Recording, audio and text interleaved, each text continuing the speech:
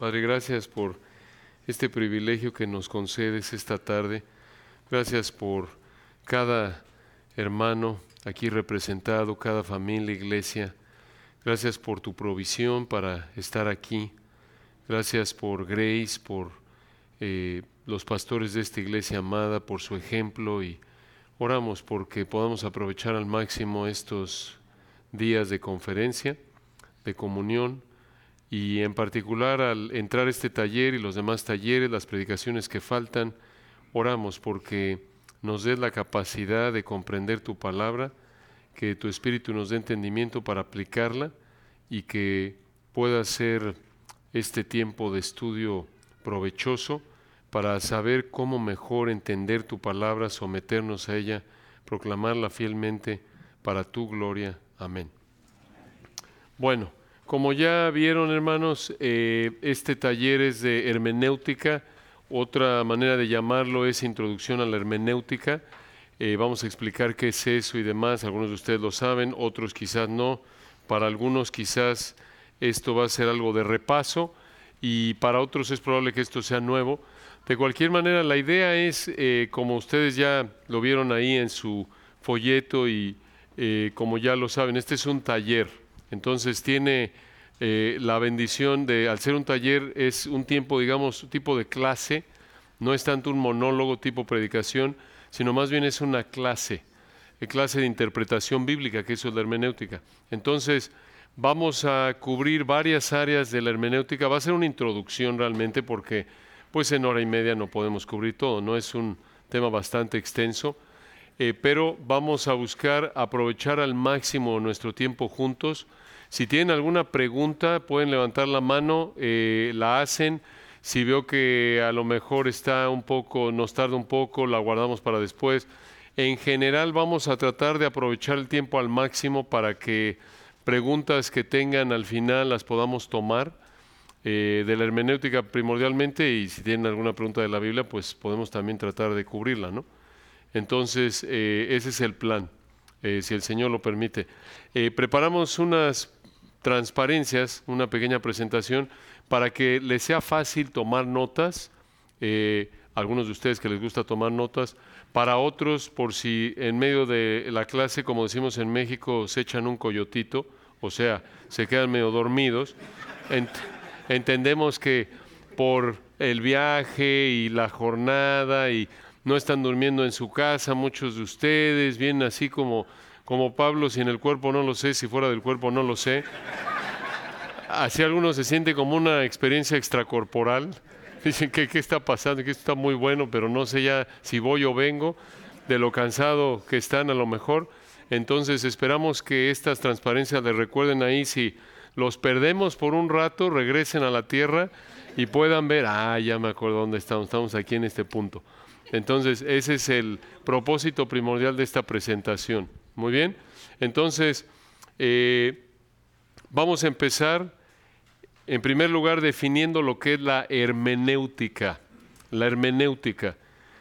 La palabra hermenéutica, como lo pueden ver aquí en la transparencia, viene de la palabra griega, se pronuncia hermeneuo. Hermeneuo.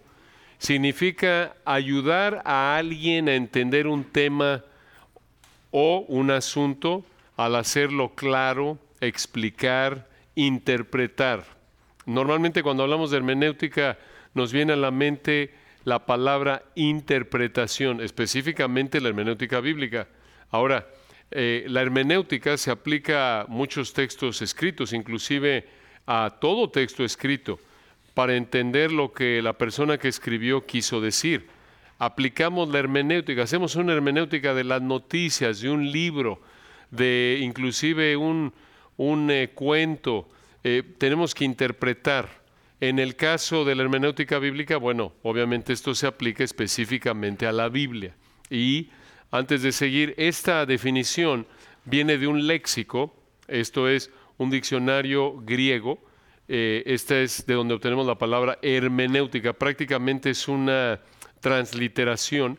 Transliteración significa tomar las palabras griegas, las letras griegas, y decir la misma palabra griega, pero con letras en español. Entonces lo pueden ver ahí, hermeneuo, hermenéutica, de ahí obtenemos esa palabra.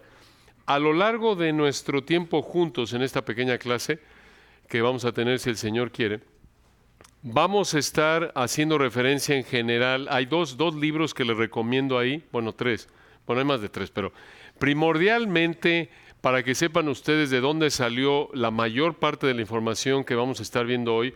No crean que salió de mí, sino la encontré en dos libros primordialmente muy útiles. Uno es de un autor que se llama Bernard Ramm, con doble M. Bernard como Bernardo, pero sin la O. Bernard Ramm, que se llama Interpretación Bíblica Protestante. Bernard Ramm. No sé si está en español, por ahí creo que he oído que está, pero la verdad yo no lo he visto. Entonces lo tomé en inglés y parte de un estudio de este tema y lo traducimos. Entonces es Bernard Ramm, la interpretación bíblica protestante. Probablemente es uno de los mejores libros que se han escrito en hermenéutica, un libro ya algo antiguo, pero muy bueno. Otro libro que ha sido muy útil para este taller es uno que se llama Predicando el Antiguo Testamento, de Walter Kaiser, con K. Así como han visto un pan que se llama Kaiser, no sé si lo han visto en México, tenemos un pan ahí Kaiser que se ve como un reguilete, así como un bolillo, como un virote. Perdón, hermano, sé que aquí tenemos de todos lados. Si no saben lo que es bolillo o virote, bueno, es un pan redondo. Y así tiene unas rayitas como en forma de reguilete, y hay una panadería, una pastelería muy famosa en México que se llama El Globo, y ahí venden los Kaisers. Pero bueno, no importa, hermano, no vinieron a oír de México, entonces seguimos. El punto es que Walter Kaiser, así se llama Walter, con W, Walter Kaiser, K-A-I-S-E-R. Este hermano ha escrito varios libros muy buenos. Sé de uno que está en español, pero este en particular tampoco sé si está en español, pero bueno, Predicando el Antiguo Testamento, está en inglés, Walter Kaiser. Se los comento para que, por un lado, sepan de dónde está esta información, dónde la obtuve. Número dos, también por motivos de integridad, obvio, sepan ustedes, ¿no? Es parte de la investigación, saber de dónde están las fuentes. Número tres, que ustedes a lo mejor puedan profundizar en este tema y tengan por ahí uno o dos libros que pueden usar para estudiar esta área. Y también, número cuatro, aunque no hablen inglés, ya saben, hoy día hay tantas herramientas en la internet para traducir que, bueno, puede ayudar, ¿no? Entonces, si no, pueden poner ahí a su hijo o a su nieto a traducir y ahí le pagan, le dan su domingo o algo y seguramente el hijo o el nieto va a estar contento y usted les va a ayudar también. Ahora, la palabra hermeneuo, y en un momento vamos a ver esto, denme un segundo aquí que ya me adelanté.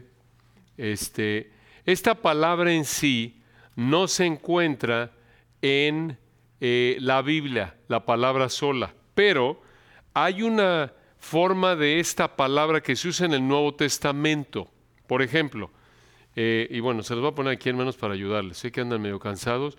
Normalmente nos gusta que saquen su Biblia, pero bueno, de una vez aquí les pongo. Esto es un programa que se llama Logos. No nos pagan por promoverlo, nada más se los presento porque es muy útil. Algunos de ustedes lo conocen.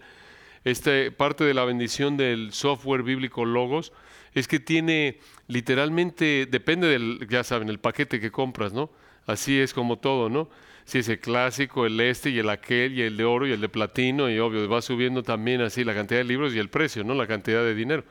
Pero es muy útil para estudiar la palabra de Dios porque te ahorra mucho tiempo, en lugar de que, obvio, abras un libro y estés buscando, literalmente en milésimas de segundo te da toda la información que quieres y trae muchas versiones, etcétera. Aquí, por ejemplo, tienen el texto griego y, bueno, está medio chiquito, lo voy a hacer más grande. Les digo, hermano, estamos aquí como si estuviéramos en clase de seminario, así le hacemos allá en México en el seminario, y aquí también, ahí ya lo ven más grande, ¿no? Para que lo vean. Y aquí les voy a poner en Reina Valera 60, aquí está Biblia de las Américas abajo, para los que son de América, no se nos desanimen, aquí está, para todos, ahí está. Y acá está Reina Valera 60. Entonces les voy a enseñar cómo se usa una forma de la palabra hermenéutica en la Biblia, nos va a ayudar a entenderla. Primero lo podemos ver en Hechos 9:36. Esto lo puedes ver en logos.com. Hechos 9:36, y allí está hablando de la resurrección de una mujer llamada Dorcas. ¿Se acuerdan de ella? Hechos 9:36. Y nos dice, esos cuadritos ahí los pusimos para identificar ciertas formas de los verbos. El verde son infinitivos y demás, pero bueno, son asuntos más técnicos. Aquí van en Hechos 9:36, acá está. En Reina Valera 60 nos dice que había entonces en Jope una discípula llamada Tabita, que traducido quiere decir Dorcas. Esta abundaba en buenas obras y en limosnas que hacía. Observen esa palabra traducido, aquí la tienen en griego. Aunque no sepan griego más o menos, bueno, y está en amarillo, perdón, los maté porque no lo van a ver. Si de por sí no se ve, y menos en griego y menos en amarillo en griego. Pero bueno, en fin, hermanos, ustedes créanme que ahí dice eso. Aquí está una forma de la palabra aquí dice diermeneuomene. Y observen que se traduce, aquí en Reina Valera 60, traducido. Eso para que entiendan un poco o entendamos, empapándonos de lo que es la hermenéutica.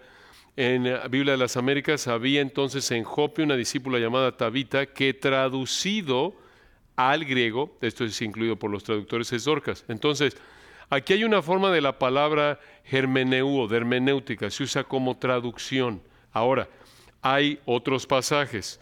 Ahí en Lucas 24:47, recuerden, si ya alguno de ustedes ya desvarió, ya se desvió y ya se olvidó de qué estamos hablando, estamos viendo cómo se usa la palabra hermeneuo, de hermenéutica, en una forma de hermeneuo en diferentes lugares del Nuevo Testamento.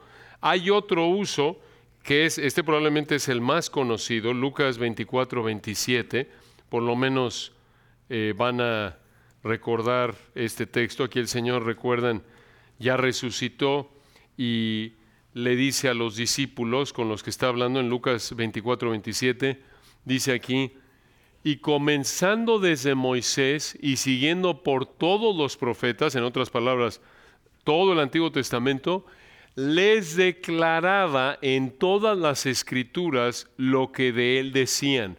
Les declaraba o les explicó. Ahí está otra vez, y ahí está, observen lo verde, bueno, está mejor que amarillo, no nos ayuda mucho, pero mejor.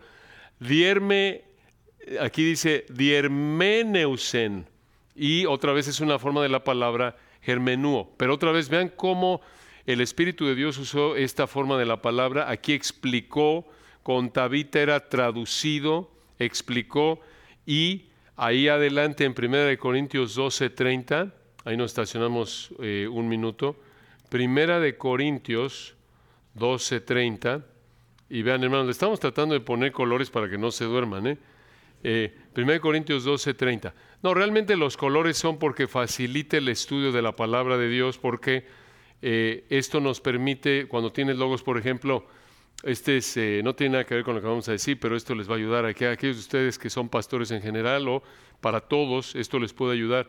Por ejemplo, cuando dice aquí en el 12:31, procurad pues los dones mejores, en Américas más desead ardientemente los mejores dones. Esa palabra traducida procurad o ardientemente es zelute y es un imperativo. Y aquí en Logos tú escoges, le pones aquí la flechita y ves que es un presente activo imperativo, segunda persona plural. Entonces le está diciendo ahí a los corintios, esfuércense, procuren. Y te ayuda a ver el imperativo donde está el mandato. Y bueno, es simplemente ahí para que sepan por qué están los colores así. En el 12:30, observen lo que dice. Recuerden, el contexto aquí es de dones espirituales. Dice, ¿tienen todos dones de sanidad? En Reina Valera 60. ¿Hablan todos lenguas? Y aquí viene, ¿interpretan todos? Ahí está la palabra, como lo pueden ver, diermeneusin. Aquí lo ven, es la misma, aquí está la forma de la palabra. Entonces, esto es para que se den una idea de cómo se traduce, cómo se usa esa forma de la palabra relacionada con hermenéutica en el Nuevo Testamento, en el sentido de traducir, como Tabita, en el sentido de interpretar, de explicar. Ahí mismo se usa en el 14:5 de 1 Corintios, 14:5, observen lo que dice aquí, misma idea. Dice en 1 Corintios 14:5,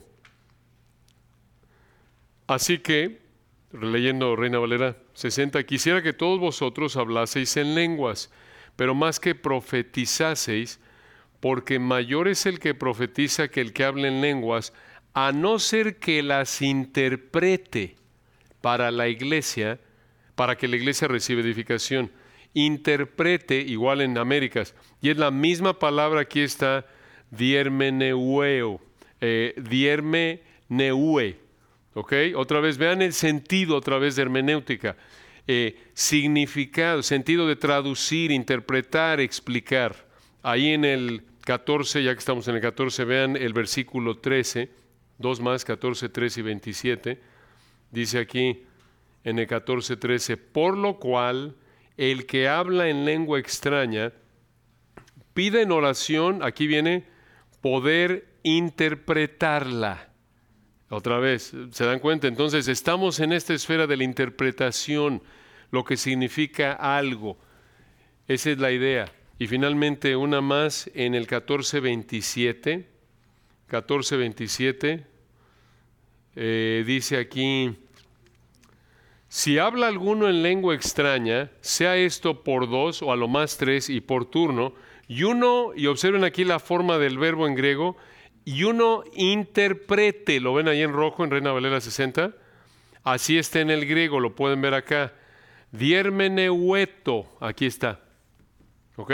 Entonces tiene que ver con interpretar, pero espero que nadie se ofenda, hace calor, algunos de nosotros somos medio pingüinones, así que nos da más calor que a otros, así que perdonen si nos soltamos el pelo un poco, a falta de pelo nos quitamos el saco, algunos de nosotros. Entonces, nos ayuda. Ya nos prendieron el aire acondicionado, pero bueno. Así que si quieren quitar los zapatos y demás, a gusto. Nada más, no molesten a los de al lado, por favor.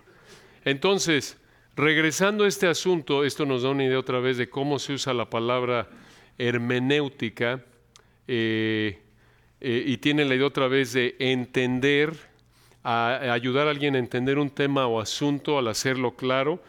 Ahora, hablando, esto es lo que es la hermenéutica, ¿ok?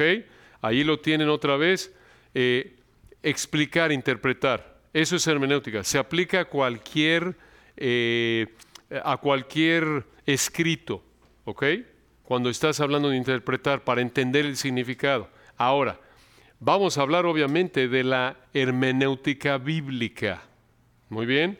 La hermenéutica bíblica, como lo dice Ram, escuchen esto es importante, hermanos, para que no vean aquí que estamos inventándonos esto o que esto es simplemente aquí entre los cristianitos ignorantes que inventaron esto de la hermenéutica y hacen mucho rollo de algo que no importa.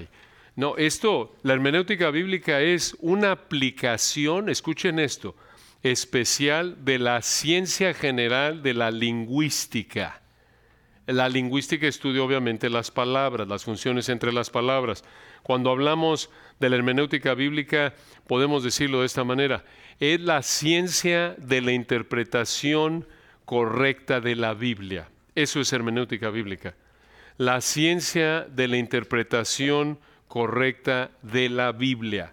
Cuando hablamos de hermenéutica en círculos cristianos, círculos bíblicos, a eso nos referimos. ¿Vamos bien? ¿Está claro? Bueno, ¿no se ha dormido nadie? Muy bien, todavía no. Perfecto, muy bien. Ahora, escuchen esto. Hay un sentido en el que, vamos primero aquí, dos aclaraciones. Es una ciencia, escuchen, esto es muy importante. ¿Por qué decimos que es una ciencia? Porque es guiada por reglas. Vamos a decirlo así.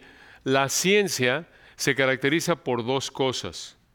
En primer lugar, porque es algo que puedes observar de manera objetiva, muy bien, verificar.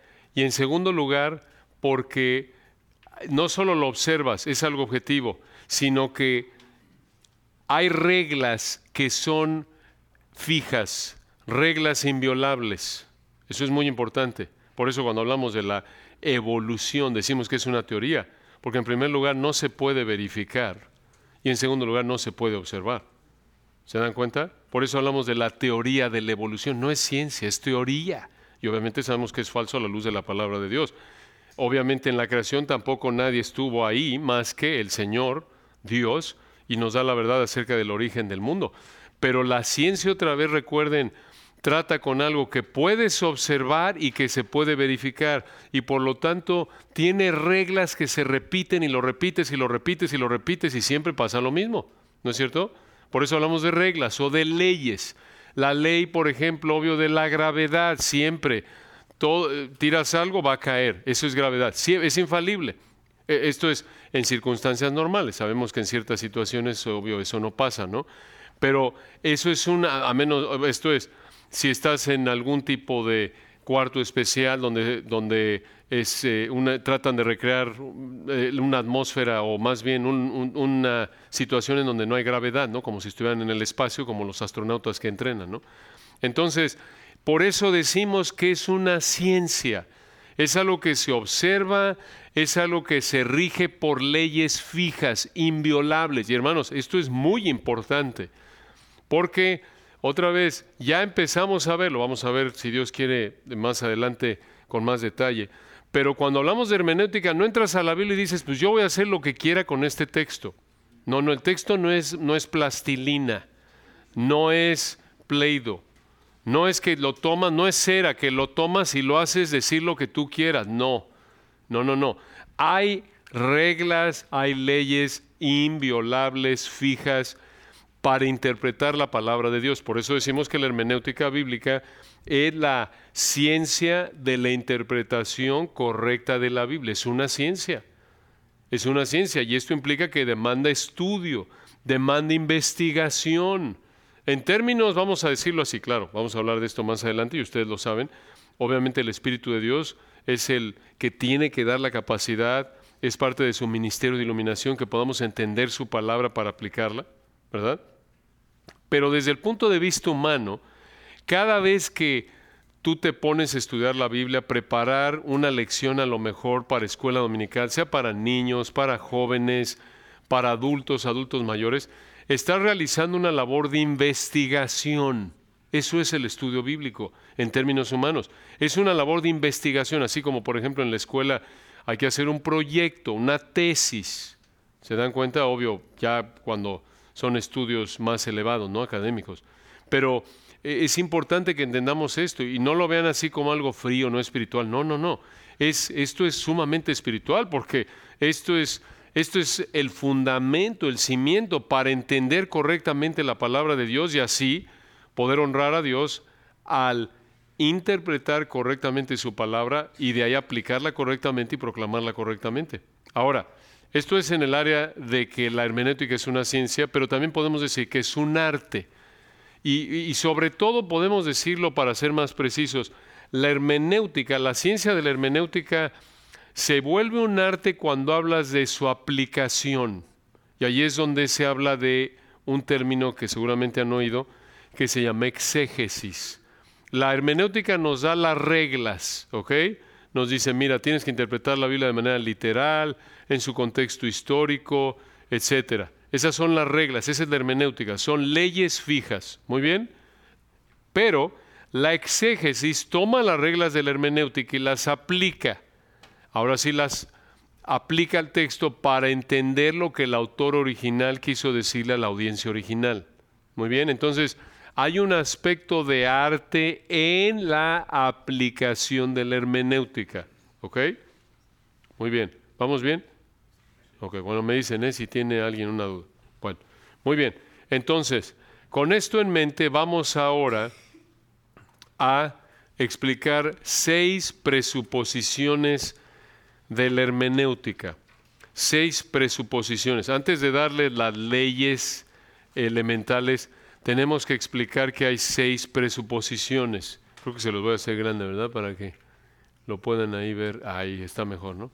Bueno, pues no afectó mucho, si está igual, ¿verdad? Bueno, en fin. Bueno, ahora, los principios o las leyes de la hermenéutica, de la interpretación bíblica, están basadas en 6 presuposiciones, o vamos a decirlo así, 6 principios que están basados o emanan o se arraigan en nuestro entendimiento de las Escrituras. ¿Ok? Estos 6 principios o 6 presuposiciones están arraigados o se basan en nuestro entendimiento correcto de las Escrituras. Vamos a explicarlo. Muy bien. En primer lugar, la claridad de las Escrituras. La claridad de las Escrituras. ¿Qué quiere decir eso? Quiere decir que podemos entender la Biblia, así de simple. Podemos entender la Biblia, que Dios quiso que entendiéramos su palabra. Esto también se le llama la perspicuidad de las Escrituras, un término a lo mejor que no oímos normalmente, pero perspicuidad quiere decir que son claras, que se pueden entender como Dios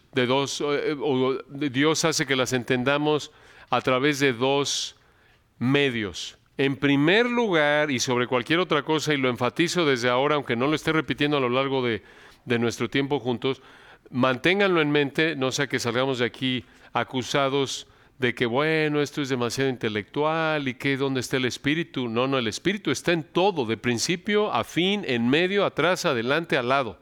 ¿Ok? Es imposible entender la palabra de Dios sin el Espíritu de Dios.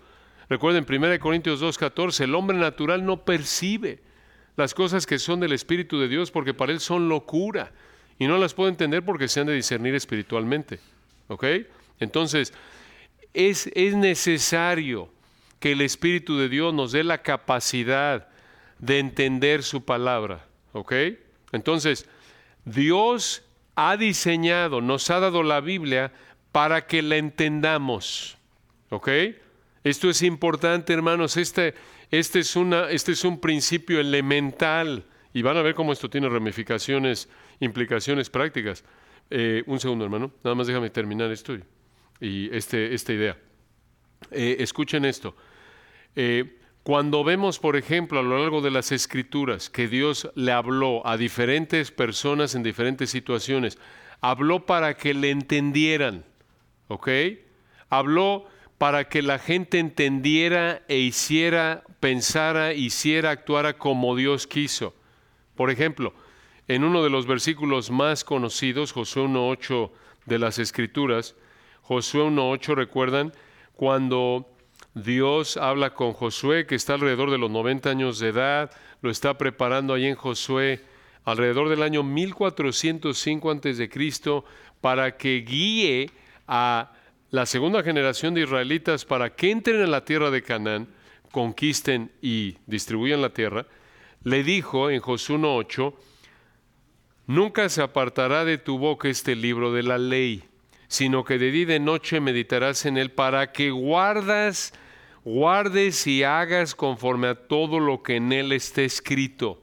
Eso da por sentado que Josué lo iba a entender, ¿no es cierto? No le dijo, mira, ahí te va la ley, Josué, y a ver cómo le haces, ¿eh? Te voy a dar un manual secreto. Es la ley, a ver cómo la entiendes, a ver si puedes encontrarlo, a ver si puedes descifrar el código secreto. ¿Se dan cuenta?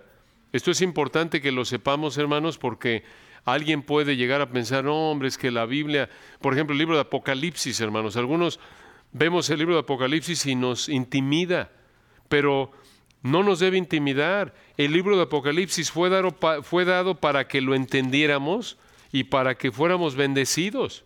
En Apocalipsis 1, por ejemplo, ahí en el versículo 3, escuchen lo que dice, Apocalipsis 1:3, bienaventurado el que lee y los que oyen las palabras de esta profecía y guardan las cosas en ella escritas, porque el tiempo está cerca. Bienaventurado. Esto es gozoso, contento. ¿Se dan cuenta? Da por sentado que lo vas a entender. Lo mismo, por ejemplo, a lo largo del libro de Proverbios.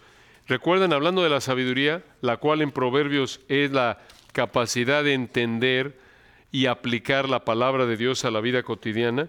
Nos dice, por ejemplo, en Proverbios 2, lo pueden escribir o, bueno, se los enseño, al fin, para echarle la mano, no sé. Digo, es ideal que abran su Biblia, pero bueno, ellos se andan medio cansados. Muy bien. Entonces, Proverbios 2, vean esto, Dice aquí, y no se me ha olvidado, que quiero hacer una pregunta y vamos. Observen, aquí Salomón le está hablando a su hijo y le dice a su hijo, hijo mío, en el 2:1, si recibieres mis palabras y mis mandamientos guardares dentro de ti. Observen a qué se refiere. No se refiere recoge tus sandalias, hijo, porque en ese entonces no había zapatos, ¿verdad? Eran sandalias. Estos mandatos que le dio Salomón a su hijo tenían que ver con la palabra de Dios. ¿Cómo lo sabemos? Seguimos leyendo. Versículo 2. Haciendo estar atento tu oído a la sabiduría. Sabiduría, recuerden, en Proverbios es la capacidad de entender y aplicar la palabra de Dios a la vida cotidiana. ¿Ok? Y entonces le dice, versículo 2, haciendo estar atento tu oído a la sabiduría, si inclinares tu corazón a la prudencia. Corazón, recuerden, en la Biblia se refiere a la voluntad, los deseos, los pensamientos. Y luego le dice, versículo 3, si clamares a la inteligencia y a la prudencia dieres tu voz. Aquí inteligencia, prudencia, prácticamente son sinónimos de la sabiduría. La idea aquí en el versículo 3 es, hijo, si tú le pides a Dios que te dé sabiduría, y además, versículo 4, si como a la plata la buscares y la escudriñares como a tesoros. Esto habla de un deseo intenso. Es como si nos dijeran aquí, hermanos, miren, aquí en el patio, ahí el patio, digamos, enfrente del auditorio principal, hay $1,000,000. El que los encuentre es de ellos. Hermanos, estaremos como locos buscando, ¿no es cierto? Es una ofrenda de Grace para ustedes con todo amor. Esa es la idea. Y la idea es que le dice, hijo, si tú pones atención, si tú, versículo 3, si tú le pides a Dios que te dé entendimiento, ahí está la función del Espíritu de Dios, ¿se dan cuenta? Y versículo 4, si tú haces el esfuerzo, aquí entra el estudio, aquí entra la aplicación de la hermenéutica.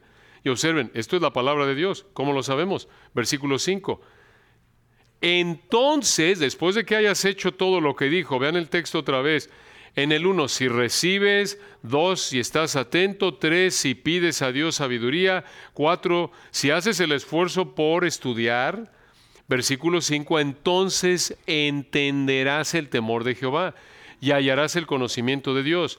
Observen, esto no es de que ya me habló Dios de manera independiente de las Escrituras, no, versículo 6, porque Jehová da la sabiduría, y aquí está la clave para entender que es la palabra de Dios al final del 6, y de su boca viene el conocimiento y la inteligencia. Otra vez, conocimiento e inteligencia, sinónimos aquí para referirse a sabiduría. De su boca, ¿qué sale de la boca de Dios? No solo de pan vivirá el hombre, sino de toda palabra que sale de la boca de Dios, Deuteronomio y Mateo 4:4. ¿Recuerdan? Entonces, este texto aquí es usado por el Espíritu de Dios para mostrarnos cómo Salomón le explicó a su hijo que iba a encontrar sabiduría. ¿Se dan cuenta? En otras palabras, ¿cómo es que el hijo de Salomón iba a poder entender las Escrituras y aplicarlas a la vida cotidiana? Y esto es aplicación a la vida cotidiana. Véanlo, versículo 7. Mismo pasaje. Él provee, hablando de Dios, de sana sabiduría a los rectos. ¿Cómo? Ya lo vimos en el 6. A través de su palabra, de su boca viene el conocimiento y la inteligencia. En el 7, Él provee de sana sabiduría a los rectos. Es escudo a los que caminan rectamente. Versículo 8, es el que guarda las veredas del juicio y preserva el camino de sus santos. Versículo 9, entonces entenderás justicia, juicio y equidad y todo buen camino. ¿Cuándo? Versículo 10, cuando la sabiduría entrare en tu corazón y la ciencia fuere grata a tu alma. Observen aquí en el versículo 10, cuando la sabiduría entrare en tu corazón. Obviamente esto es lenguaje figurado, no es que hubo una operación de corazón abierto, ¿no? La idea es que entró en su mente, en su voluntad, en sus deseos. Es la palabra de Dios. Versículo 5, entonces entenderás el temor de Jehová. Versículo 9, entonces entenderás. ¿Qué estamos aquí mostrando? La claridad de las Escrituras. Dios nos dio su palabra para que la entendiéramos. ¿Se dan cuenta? Dios no nos dio su palabra, como alguien dijo, como si fuera un tipo de juego ahí. Ustedes saben, como cuando le escondemos algo a los niños y le decimos, a ver, encuéntralo y es tuyo. A ver, camina por allá. Frío, frío, tibio, tibio, frío, frío, caliente, caliente. Y el niño está así emocionado, ya mero, ya casi llego. No, Dios nos dio su palabra para que le entendamos. ¿Se dan cuenta? Ese es el primer principio. Y noten, observen esto, la entiendes y cómo afecta tu vida. Versículo 11, la discreción te guardará, te preservará la inteligencia. Observen, propósito. Esto no se queda a nivel intelectual, esto no se queda a nivel cognitivo, a nivel de la voluntad de que, bueno, ya lo entendí, quiero hacerlo, qué bonito. No, esto es con la meta, ya lo comprendiste, ahora esto se debe manifestar en tu vida, eso manifiesta una fe genuina, una fe obediente. Versículo 12, ¿para qué? ¿Para qué tenía el hijo? Ya vimos, ¿para qué tenía el hijo que estar atento a la palabra de Dios, pedirle a Dios sabiduría, estudiar para entender la palabra de Dios? Una vez que lo entendió, versículo 12, muy práctico, para librarte del mal camino. En otras palabras, un camino, prácticas pecaminosas. Versículo 12, de los hombres que hablan perversidades, de compañías, de personas que pueden contribuir a la tentación, de personas que no honran a Dios, que pecan con su boca. Versículo 13, personas que dejan los caminos derechos para andar por sendas tenebrosas, que se alegran, versículo 14, haciendo el mal, que se huelgan en las perversidades del vicio, y aquí hay un recordatorio de la naturaleza humana, que nos dice el versículo 14, se alegran haciendo el mal. Estos son inconversos. ¿Se dan cuenta? La naturaleza humana no regenerada se caracteriza porque se deleita en el pecado. Una persona realmente regenerada, aunque todavía peca, se deleita en la ley de Dios, como dijo Pablo, recuerdan en Romanos 7, según el hombre interior me deleito en la ley de Dios. Y le dice, versículo 16, serás librado de la mujer extraña, etc. Entonces, esto es la claridad de las Escrituras. Dios nos dio su palabra para entenderla. Muy bien, hermano, media hora después, ¿ya se te olvidó tu pregunta? Perdóname, ¿eh?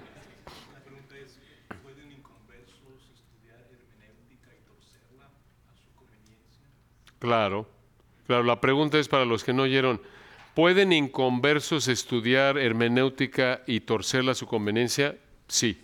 Y de hecho, observen este texto, tu pregunta nos lleva al versículo donde quería llevarlo, Segunda de Pedro 3:16.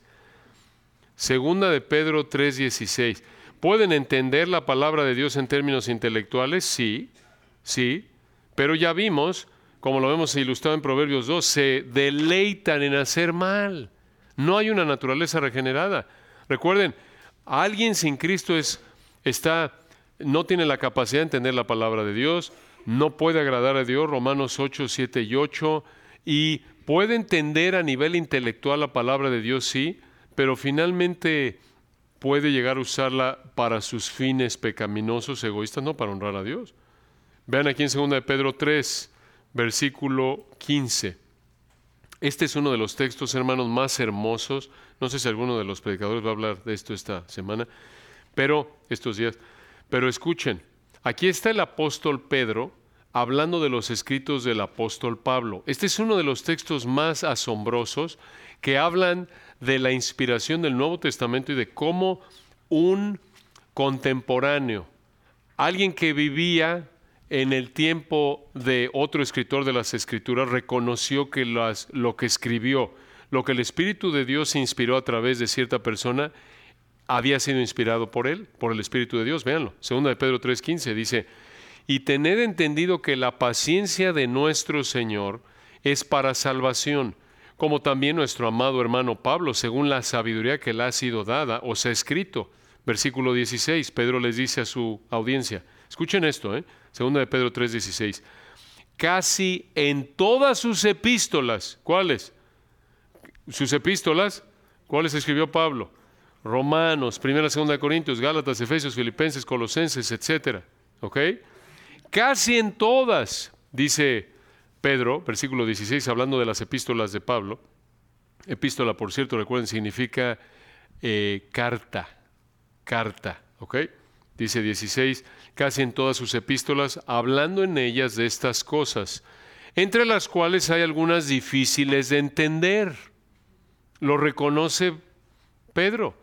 Hay algunas cosas difíciles de entender. La claridad de las Escrituras admite que ciertos pasajes son más difíciles de entender que otros. El mismo Espíritu de Dios a través de Pedro reconoce esto, ¿se dan cuenta? Lo podemos ver, nos puede venir a la mente en muchos lugares. Por ejemplo, pensamos en Romanos, ¿no? 9, que Dios es soberano.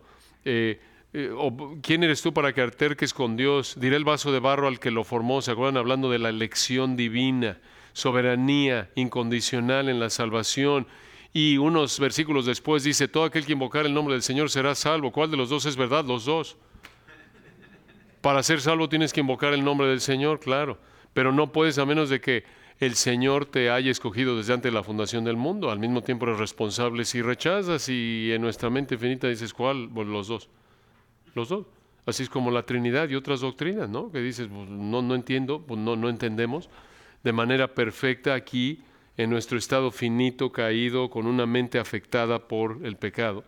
Entonces, segunda de Pedro 3:16, Pedro dice, entre las cosas que Pablo escribió, hay algunas difíciles de entender, las cuales los indoctos e inconstantes tuercen, como también las otras escrituras para su propia perdición.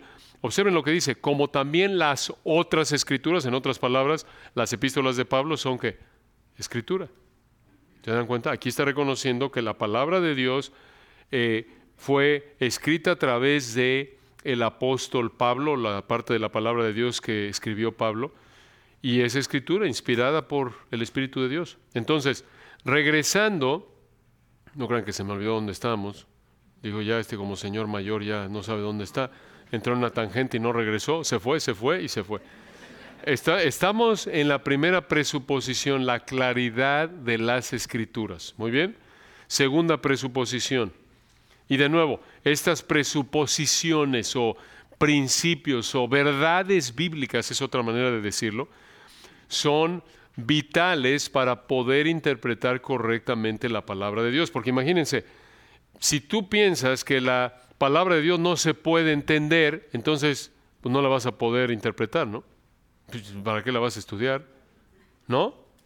No, sí, se puede entender, se debe entender. Dios te hace responsable a todo ser humano de entenderla para someternos a ella. Número 2, la terminología de las Escrituras es otro principio. Podremos decirlo de esta manera. Las Escrituras han sido reveladas en términos humanos para que podamos entenderlas. Esto también se le puede llamar acomodación en términos teológicos. En otras palabras, Dios se acomodó a nosotros en el sentido de que se comunicó, se reveló a sí mismo en su palabra de tal manera que pudiéramos entenderlo. ¿Se dan cuenta? Por ejemplo, ¿Cómo? ¿Dijeron algo, hermanos? Ok. Por ejemplo, en Juan capítulo 4, ¿recuerdan cuando el Señor Jesús está ahí con la mujer samaritana? Nos dice algo muy importante de la naturaleza de Dios. Un versículo que es conocido. Nos dice Juan 4, versículo 24. Ahí lo tienen en la pantalla. Dios es espíritu. ¿Se dan cuenta? No es material, no es físico Dios, sino es espíritu. Entonces, ¿por qué nos dice, por ejemplo, Primera de Pedro capítulo 5, nos dice aquí, esta es una ilustración de cómo Dios se acomoda a nosotros, para que lo entendamos. Primera de Pedro 5, 6, hablando de claves para crecer espiritualmente, dice, Primera de Pedro 5, 6, humillaos bajo la poderosa mano de Dios. ¿Cómo? ¿Mano de Dios? ¿No que el espíritu? Sí. ¿Dios tiene una mano? No. Está hablando en términos humanos para que lo entendamos. ¿Se dan cuenta? Esto en términos teológicos se llama antropomórfico, el lenguaje antropomórfico. Esto es Dios presentándose con características de un cuerpo humano. ¿Por qué? ¿Qué tiene que ver la poderosa mano de Dios? Bueno, si vamos al Antiguo Testamento, a lo largo de la Biblia, vemos que la mano de Dios, por ejemplo, aquí en este caso, 1 Pedro 5:6, habla de su poder, de su control. Y aquí lo que nos dice el texto en 1 Pedro 5:6 es que te sometas a el poder soberano de Dios para lo que Él traiga a tu vida. Es la idea, en su providencia, digamos, en lo que pasa a diario, en su control de todo. Sométete a Él. En esencia ese es el principio que vemos ahí. ¿Muy bien? Bueno, entonces seguimos. Otro principio. ¿Qué pasó? Están hablando ya. Muy bien. En tercer lugar, otro principio, presuposición. La progresión de las Escrituras. Esto es tan importante. Y observen esto de la progresión de las Escrituras. Todos estos principios, todas estas verdades están por toda la Biblia. Simplemente estamos resumiéndolas, diciéndolas en una afirmación, en un enunciado breve, y las estamos mencionando en este estudio para que podamos entender correctamente las Escrituras, para que al estudiarlas podamos entender de manera correcta su significado. El tercer principio es la progresión de las Escrituras. ¿Qué quiere decir esto? Que Dios se reveló a sí mismo o reveló su palabra, aquí está la palabra clave, de manera gradual, a lo largo prácticamente de 1500 años, ¿no es cierto? A través, usando a un poco más de 40 autores diferentes. En otras palabras, en Génesis, Dios usó, por ejemplo, a Moisés para escribir los primeros 5 libros de la Biblia, lo que llamamos el Pentateuco. Génesis, Éxodo, Levítico, Números, Deuteronomio. Pero Dios pudo, yo les pregunto, ¿Dios pudo haberle dado a Moisés los 66 libros de un golpe? ¿O de una vez por todas? Claro que sí, por supuesto. ¿Por qué no lo hizo? Porque eso no cumplió su plan. Él diseñó, obviamente por razones que solo Él conoce, podríamos inferir algunas a partir de las Escrituras, ¿no? Pero tenemos que entender esto, hermanos, que la palabra de Dios la escribió de manera progresiva, gradual. Y esto es tan importante, ¿eh? Escuchen, aquí hay implicaciones serias. Fíjense nada más. Cuando tú tienes un libro, vamos a tomar ese librito. ¿Me prestas este libro, hermano? ¿Me lo regalas? Sí. Gracias. Muy buen regalo. No, este libro que todos recibieron, ¿no? Ok. Este libro fue escrito por el hermano MacArthur y el hermano Richard Mayhue, ¿correcto? Este libro tiene, les voy a decir cuántos capítulos. Tiene, ahorita les digo 6, son señores capítulos, ya saben. Son 10 capitulitos, 10, pero cubren más de 1000 páginas. Échate un capítulo, ¿eh? Entonces, observen nada más. Este libro, los hermanos MacArthur y Mayhue lo escribieron a lo largo de varios años, ¿ok? Del capítulo 1 pasas al capítulo 2, hay una secuencia, hay una progresión, ¿no es cierto? Pero realmente este libro fue escrito de una sola vez, en un momento histórico, digamos, a lo largo les tardó 5 o 7 años, ¿ok? Entonces, se dio del capítulo 1, voy al 2, capítulo 3. No es que en el capítulo 1 el hermano MacArthur tenía 20 años de edad y en el capítulo 2 ya tenía 60. No. Esto lo hizo en los últimos, digamos, 5 o 8 años de su vida o más, ¿ok? Ahora, el problema, y normalmente, antes de que les diga el problema, cualquier libro que leemos, lo leemos así porque es normal. El autor lo escribió en un periodo de tiempo, de principio a fin, ahí está terminado, ¿verdad? Vas del capítulo 1 al capítulo 2, al capítulo 3. ¿El celular está incluido? No, hombre, hermano, qué generosidad, ¿eh? Y no es tuyo, lo está regalando. No le vamos a decir al hermano. Pero ya saben a dónde vamos probablemente. Cuando toman la palabra de Dios, no son 66 capítulos, son 66 libros. Y de un libro a otro puedes brincar siglos, ¿no es cierto? Y esto es importante, porque Dios no dio la palabra de Dios, ahí les va. Me tardé 10 años en escribir de Génesis a Apocalipsis, por si así, digamos que el Señor así dijera, ahí está todo. No, y no vas del capítulo 1 al capítulo 2, no, sino que de un libro, por ejemplo, el ejemplo más evidente, de un libro brinca cientos de años. El periodo intertestamentario. Malaquías escribe, y aunque tú puedes dar vuelta a la página y estás ya en Mateo, no es que es capítulo de Malaquías, yo ahora paso al capítulo de Mateo. No. Pasaron alrededor de 400 años. ¿Se dan cuenta? Entonces, esto es importante porque cuando vamos a estudiar la Biblia tenemos que recordar, tenemos que estudiar cuál fue la situación histórica, cuándo se dio esto. Lo vamos a ver en un momento. Estamos avanzando rápido, pero esto es importante.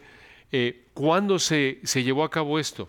No podemos tomar la Biblia y solo tomarla como si fuera consomé de pollo para el alma, como esos libros que ven por ahí.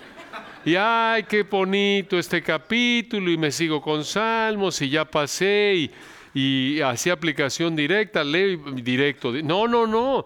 Dios dio la situación, Dios dio su palabra de manera gradual, de tal manera que, escuchen esto, Moisés no entendió lo mismo de la salvación que Daniel, ni Pablo, ¿no es cierto?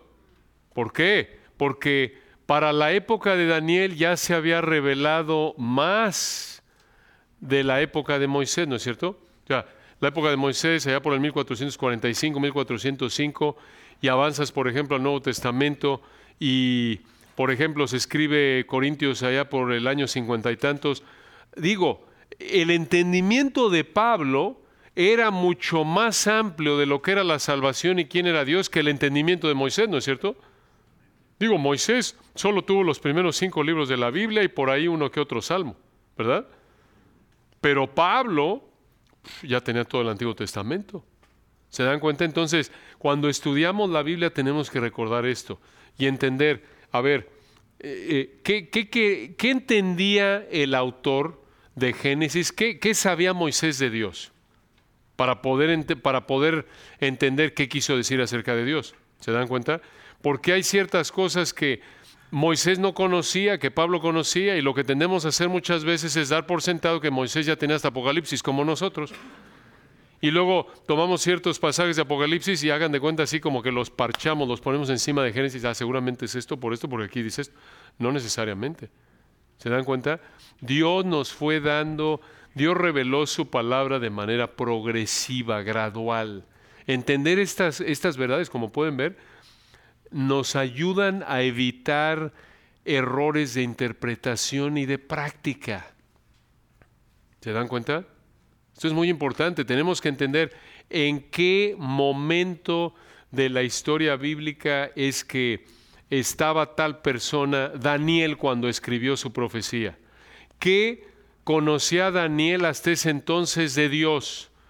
Bueno, tienes que regresar a ver qué habría sabido Daniel de Dios. Regresa a las escrituras que Daniel habría conocido, la parte de atrás, ¿no? Digamos. Entonces, esto, hermanos, nos va a ayudar. Esto es muy importante.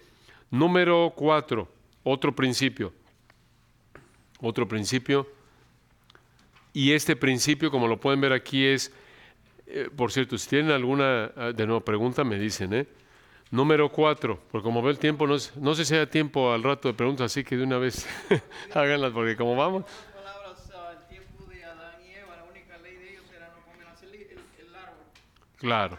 No existía nada más. Claro, por supuesto. Buena ilustración para los que no oyeron allá atrás. En la época de Adán y Eva, en el huerto del Edén, antes de que Dios los expulsara, lo único que ellos conocían es: no comerás del árbol. De todo árbol del huerto podráis comer, menos de este. Claro, eso era lo único que había. Correcto, sí, muy bien. Bueno, ahora esto, por cierto, un comentario al margen de esto de la progresión de las Escrituras. Esto, hermano, nos debe llenar de gratitud. Piensen nada más, qué privilegio. A veces llegamos a pensar, hombre, me hubiera encantado estar ahí con los israelitas viendo la columna de nube y de fuego, ¿no? El maná, bueno, hubiera sido fenomenal, la verdad, no hay que minimizarlo, ¿no? O ahí con Daniel, a lo mejor no con Sadrach, Mesach y Abednego cuando los aventaron al horno de fuego eterno. Al horno de fuego eterno no, perdón. Ese fue apócrifo, hermano. Ese está en Primera de Contreras 2:2. Ese no sirve. Y a lo mejor que hubieras vivido ahí te hubiera dicho, cuéntame cómo te fue ahí adentro. Dame tu testimonio. Obvio, el haber estado cuando el Señor estuvo aquí, viendo sus milagros, obvio, hubiera sido fenomenal, ¿no? Un privilegio. Pero piensen cómo Dios en su gracia, en su sabiduría, en su soberanía, pues nos ha permitido a nosotros, esta generación de creyentes, tener todo, todo en la mano, toda la película, por así decirlo, todo, aquí está, toda la revelación, ya no hay nada más que añadir. ¿Se dan cuenta? Es un privilegio. Adelante. Yo creo que si hubiéramos vivido en ese tiempo y hubiéramos tenido la información tan limitada como ellos tenían, no hubiéramos creído como muchos judíos que Jesús era el Mesías. Claro, es probable. Digo, finalmente el problema es claro, desde el punto de vista humano, de acuerdo, prácticamente habremos actuado como ellos. De acuerdo contigo, porque el ser humano es igual desde que Adán y Eva pecamos, ¿no? Eh, Y ya tenemos todo, ya es como que, oh, no, sí, si hubiera estado ahí, yo sí hubiera creído claro, eso, claro. yo sí hubiera... Exacto. Somos iguales, igual. Seríamos igual de incrédulos que ellos, a menos de que Dios interviniera y nos diera entendimiento, pero así es, igual en la actualidad, ¿no? Muy buen punto ahí.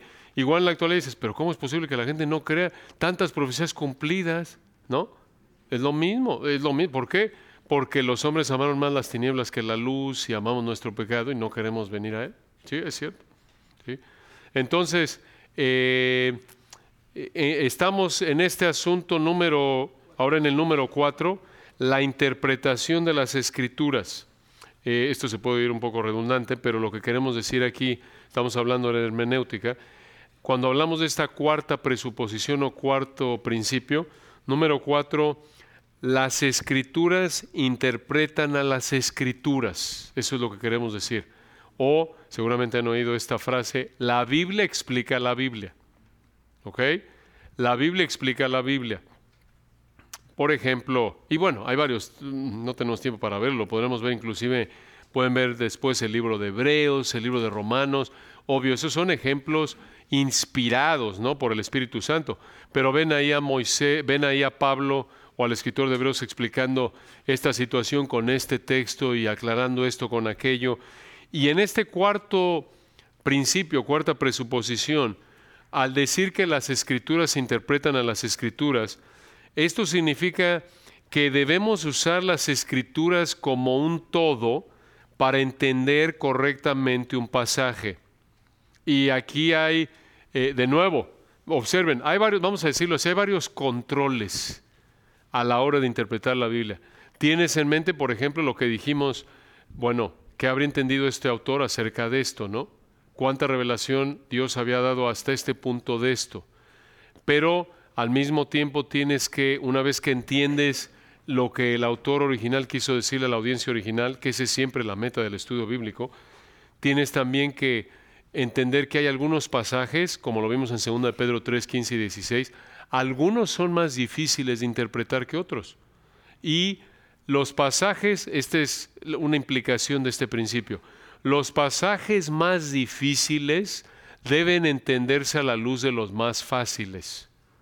Los pasajes más difíciles deben entenderse a la luz de los más fáciles. Ahora, recuerden algo, lo vimos en 2 de Pedro 3, 15 y 16. Aunque le metas toda la Biblia, por aquí, por allá, le sacas y le metas, de todas maneras va a llegar un punto en que la Trinidad te va a costar trabajo entenderla a detalle. Pero bueno, es que ya llevo 10 años estudiándole por acá y todavía no me queda claro. Bueno, es normal. Es la mente de Dios, perdón. Sus pensamientos no son nuestros pensamientos. Su mente es perfecta. Su entendimiento no hay quien lo alcance, dice Isaías 40. En otras palabras, ningún ser humano, de acuerdo con Isaías 40, otros textos, cuando dice su entendimiento no hay quien lo alcance, o en Romanos 11, profundidad de las riquezas y del conocimiento de Dios, cuán insondables son sus juicios, ¿recuerdan? E inescrutables sus caminos, porque ¿quién entendió la mente del Señor? Citando Isaías 40. Respuesta, ¿qué humano la entendió? Nadie, solo el Dios hombre, ¿no es cierto? El Señor Jesucristo. ¿Y eso porque es Dios?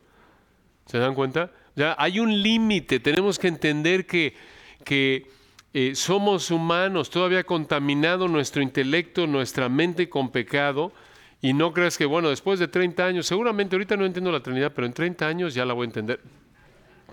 Síguele intentando, está bien, sigue estudiando la palabra de Dios. Pero hermanos, Él es el alfarero y nosotros el barro. No olvidemos eso, ¿no es cierto? Nos esforzamos, pero finalmente tenemos que entender que hay algunos pasajes más difíciles de entender. Y el principio aquí, en cuarto lugar, es que tenemos que tratar de entender los que son más claros a la luz, más bien los más oscuros a la luz de los que son más claros. Muy bien. Número 5, la analogía de las Escrituras. La analogía de las Escrituras. ¿Qué quiere decir esto? Las Escrituras no pueden contradecirse a sí mismas. Las Escrituras no pueden contradecirse a sí mismas. Dicho de otra manera, esto es el principio conocido como la analogía de la fe. Es un principio que seguramente lo han oído. La analogía de la fe. Las Escrituras no pueden contradecirse. Recuerden, como hay un solo autor y ese autor es perfecto, su mente es perfecta. Esta es parte de la razón, esta es una implicación, por cierto, de una verdad muy importante que es la inerrancia. La inerrancia. El hecho de que la palabra de Dios está libre de errores. Recuerdan en Proverbios 35, por ejemplo, toda palabra de Dios es limpia. En otras palabras, está ausente de impureza, de pecado, es perfecta. ¿Por qué? Porque su autor es perfecto. ¿Se dan cuenta? La perfección de la palabra de Dios depende de la perfección de su autor. Tenemos una palabra perfecta y este es un privilegio, hermanos. Les recuerdo aquí un texto que nos recuerda esto desde otro ángulo, 1 Pedro 1, cuando nos dice aquí, vean este texto tan hermoso, 1 Pedro 1, 23, dice, siendo renacido no de simiente corruptible, sino de incorruptible, por la palabra de Dios que vive y permanece para siempre, versículo 24, porque toda carne es como hierba, y toda la gloria del hombre como flor de la hierba. La hierba se seca y la flor se cae. 25, mas la palabra del Señor permanece para siempre. Y esta es la palabra que por el Evangelio os ha sido anunciada. Este es un texto monumental. Aquí lo que queremos señalar es que nos dice aquí el Espíritu de Dios a través de Pedro, siendo renacido, no de simiente o de semilla corruptible. ¿Cuál es la semilla corruptible aquí? La simiente incorruptible. La palabra de Dios. La palabra de Dios, la cual permanece para siempre. El hecho de que sea incorruptible muestra que no está contaminada por pecado. ¿Se dan cuenta? Aquí el contraste que se ve en el versículo 23 es este. Siendo renacido no de simiente corruptible, sino de incorruptible. Recuerda, todo lo que está sujeto a corrupción está manchado por el pecado. Y así es este universo.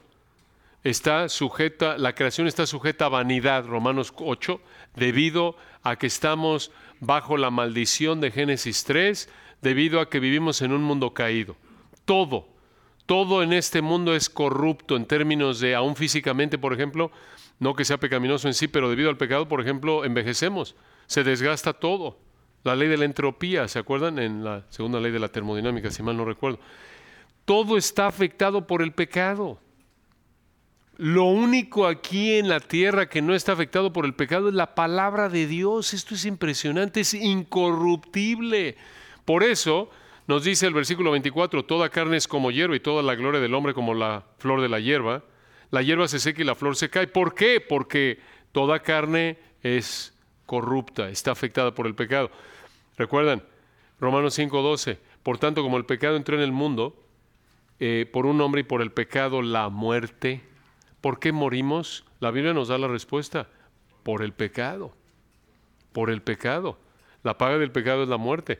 La norma es que todos, sin excepción, excepto por el Señor Jesucristo, nacemos muertos espiritualmente, separados de Dios. Todos, como norma, la mayoría, vamos a morir físicamente, a menos de que el Señor nos lleve en el rapto. ¿Ok? Pero escuchen, en tercer lugar, la muerte eterna es para aquellos que no creen en el Señor, aquellos que mueren sin Cristo, ¿no es cierto? Pero es muerte, corrupción, ¿se dan cuenta? Lo único que no es corruptible, lo único que, versículo 25, la palabra del Señor permanece para siempre, es perfecta porque es incorruptible, porque está ausente de pecado, está exenta de pecado. ¿Se dan cuenta? Entonces, por eso, regresamos a donde estábamos, la Biblia no puede contradecirse a sí misma.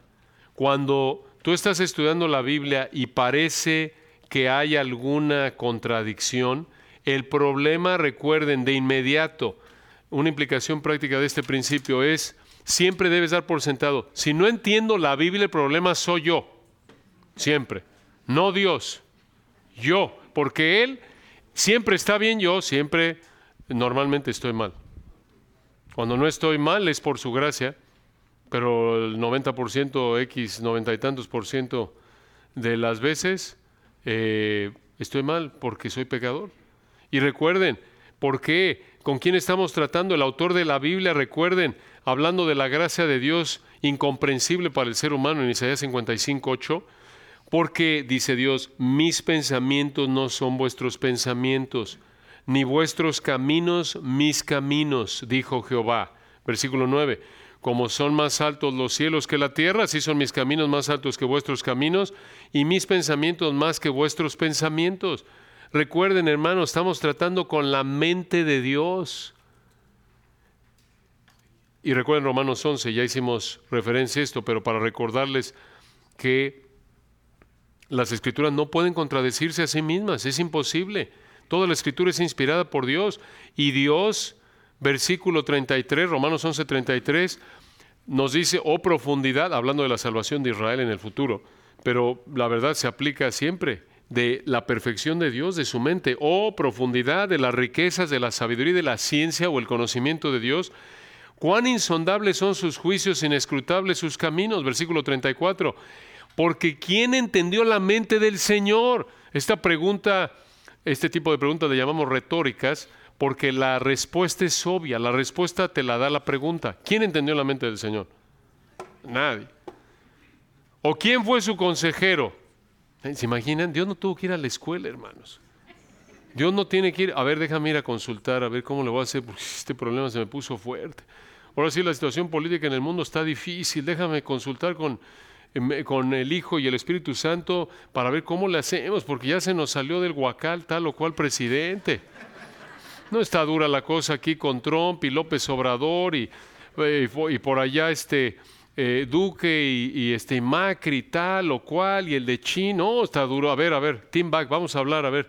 Venga, la Trinidad. Esto está, ¿a quién le pedimos? No, hermanos. Obvio, eso es hasta blasfemo, ¿no es cierto? En el sentido de que, claro que no. Él anuncia lo por venir desde el principio, Él está en control perfecto de todo. Entonces, cuando estudiamos la palabra de Dios, tenemos que recordar esto.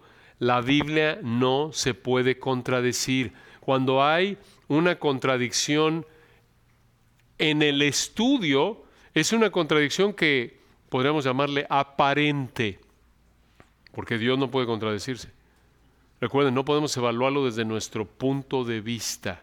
¿Se dan cuenta? Que por cierto, un comentario al margen aquí de implicación práctica para al enseñar la Biblia, al dar el Evangelio a alguien, testificar, evangelizar, dar una clase de escuela dominical a un niño, hablarle de la Biblia a tus hijos, nietos, a quien sea, predicar la Biblia. Es algo impresionante que tengamos una palabra de Dios perfecta, predicada, enseñada por seres humanos imperfectos. Por eso Pablo dijo, para estas cosas, ¿quién es suficiente? Esto es ridículo en un sentido, ¿no es cierto? Nuestra mente afectada por el pecado, tanto pecado en nosotros, son como creyentes tan lejos prácticamente de donde debemos estar, ¿no es cierto? Y que tengamos el privilegio de predicar las inescrutables riquezas de Cristo es inconcebible, ¿no es cierto? Por eso Pablo dijo, recuerden en 2 Corintios, para estas cosas, ¿quién es suficiente? Pablo mismo lo reconoció, nadie. No tenemos la capacidad, somos ineptos e indignos de enseñar la Biblia. No lo olvidemos, por eso Pablo dijo en 2 Corintios 4, habiendo recibido nosotros esta misericordia, hablando de la predicación del Evangelio del Nuevo Pacto. Es impresionante, hermanos, es algo que nos debe llevar a estar estudiando y clamar a Dios, ayúdanos, Señor, porque tu palabra es perfecta y nosotros ineptos e indignos, ¿no? Pero bueno, ese es otro tema. Observen. Sexto lugar, otra presuposición.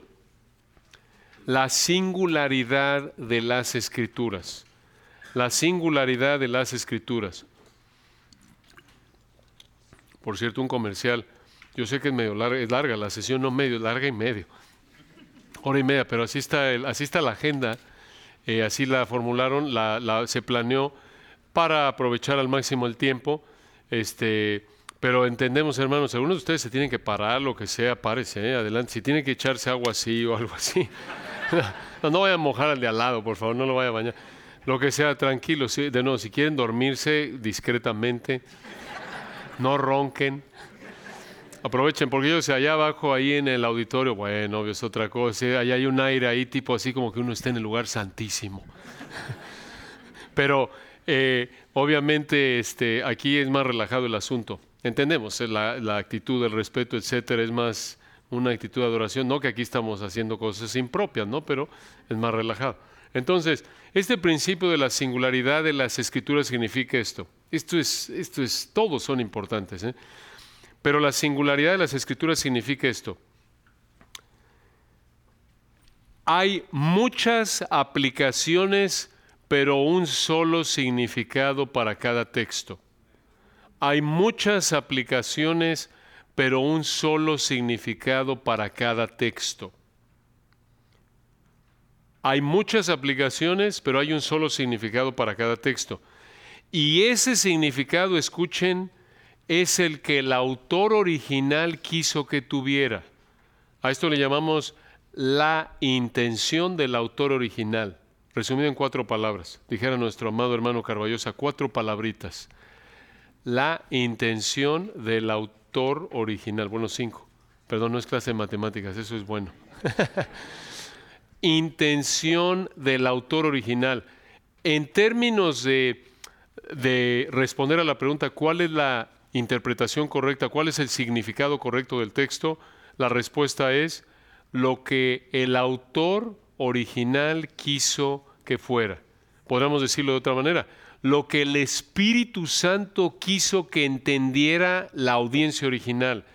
Lo que el Espíritu Santo quiso que la gente a la que le escribió inicialmente esta parte de la Biblia quiso que significara.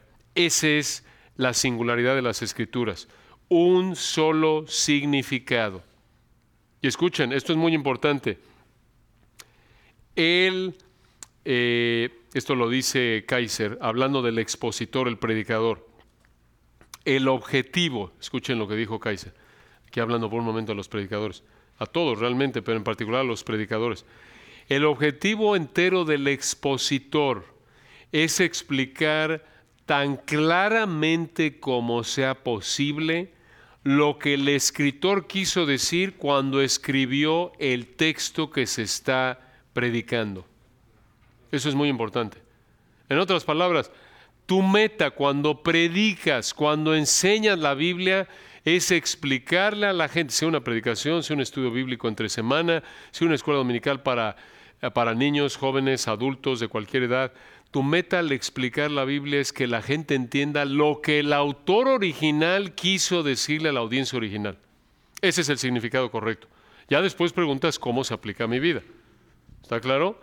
Pero ese es el significado correcto. Otra vez, no olvidemos, hay varios controles, por así decirlo. Recuerden lo que dijimos.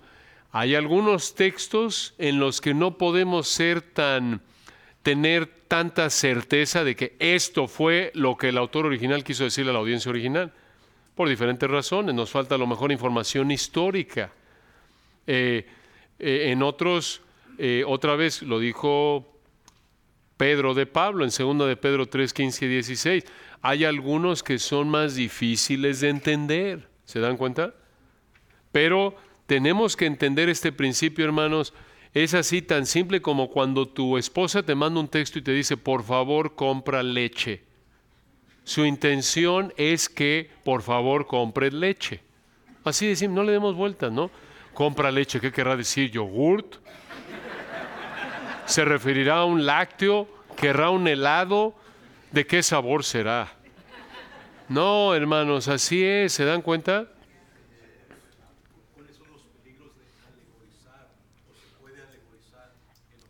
Ahí vamos.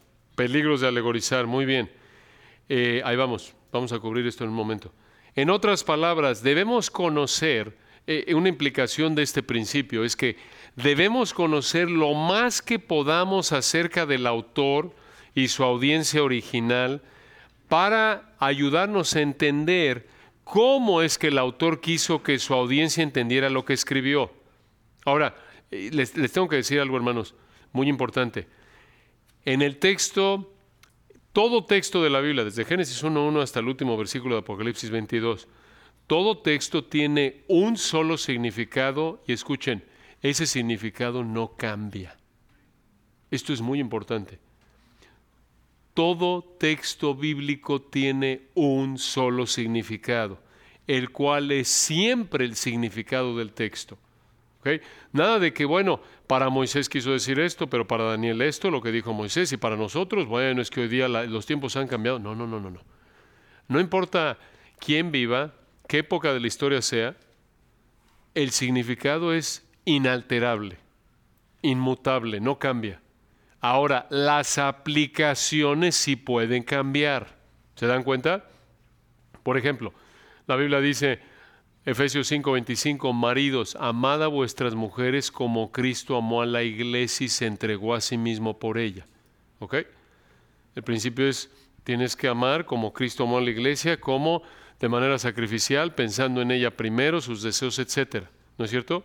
A lo mejor en la época de Pablo eso lo aplicaban los efesios de tal manera que era muy considerado el marido con la mujer, que claro, es una mujer, es una realidad que siempre se aplica, ¿no? Pero en ese entonces no podían llevar a la mujer a lo mejor a un lugar donde hoy llevas a tu mujer, ¿verdad? A lo mejor en tu caso vas a aplicarlo diferente, o sea, diferentes culturas, diferentes situaciones, ¿se dan cuenta?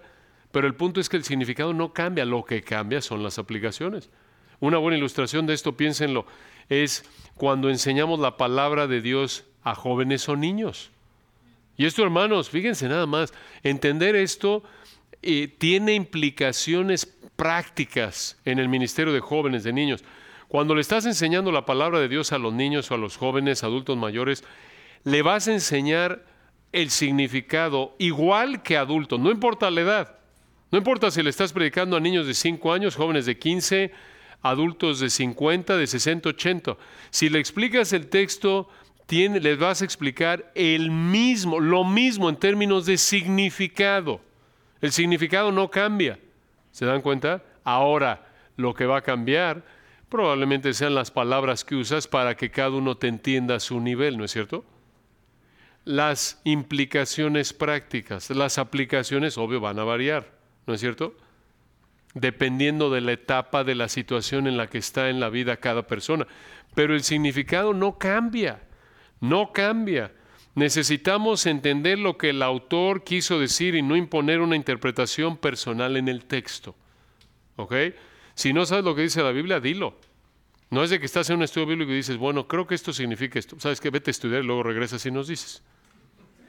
Porque no queremos saber lo que tú opinas, queremos saber lo que Dios quiso decir ahí. ¿Se dan cuenta? ¿Qué quiso decir ahí Dios? Entonces, aquí esto significa que tienes que regresar al pasado. Tienes que consultar libros que te ayudan a entender cómo vivía, cómo pensaba la gente, por qué dijeron esto, cómo se usaban las palabras en ese entonces, ¿no? Por ejemplo, cuando dice Pedro, ceñid los lomos de vuestro entendimiento, ¿qué es eso? ¿No es cierto? ¿Cómo que ceñid los lomos de vuestro entendimiento? O cuando dicen, no rasuren su cabeza, ¿qué es eso? ¿Eran parte de una pandilla o qué? No lo entendemos hasta que consultamos un comentario, un libro de historia, y vemos que, por ejemplo, en tiempos del Antiguo Testamento, esa era una señal de duelo. Se rasuraban la cabeza, se pelaban. ¿Se dan cuenta? Para que piensen que no estoy de duelo. En términos bíblicos, así es. Así es. Tenemos que regresar al pasado y entender, a ver, ¿qué entendió el autor acerca de Dios? ¿Cuánta revelación había? ¿Se acuerdan? Lo de la progresión, la revelación progresiva. Tenemos que tomar libros, consultar libros que nos ayuden a entender qué significaba esta palabra para el autor, qué significó, qué habría querido el autor que entendiera su audiencia, cómo se usaba en esa época, fuera de la Biblia, dentro de la Biblia, fuera de la Biblia, qué género literario es, en otras palabras, qué tipo de literatura es, porque en la Biblia en esencia tenemos prosa y verso, como en cualquier obra literaria. Tenemos prosa, por ejemplo, narrativa, que te dice Jesús se fue a Jericó y regresó. Bueno, ¿qué significa eso? Eso, nada de que bueno, es que la iglesia representada ahí. No. Lo tomas de manera normal, suponiendo que es literal, a menos de que el contexto indique lo contrario, o haya algo en el texto que te diga, esto no es literal. Por ejemplo, cuando dice Mateo 13, Jesús les habló por parábolas. El sembrador salió a sembrar. ¿Se dan cuenta? Así de simple, hermanos. Recuerden, esto nos lleva de regreso a la claridad de las Escrituras. Dios no nos dio la palabra de Dios para burlarse de nuestra ignorancia o para jugar con nosotros. A ver, ya mero, ya casi latinas. Síguele.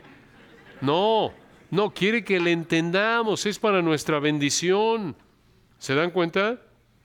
Por eso, antes de que apliques la palabra de Dios a tu vida, necesitas entender lo que el autor original quiso decirle a la audiencia original.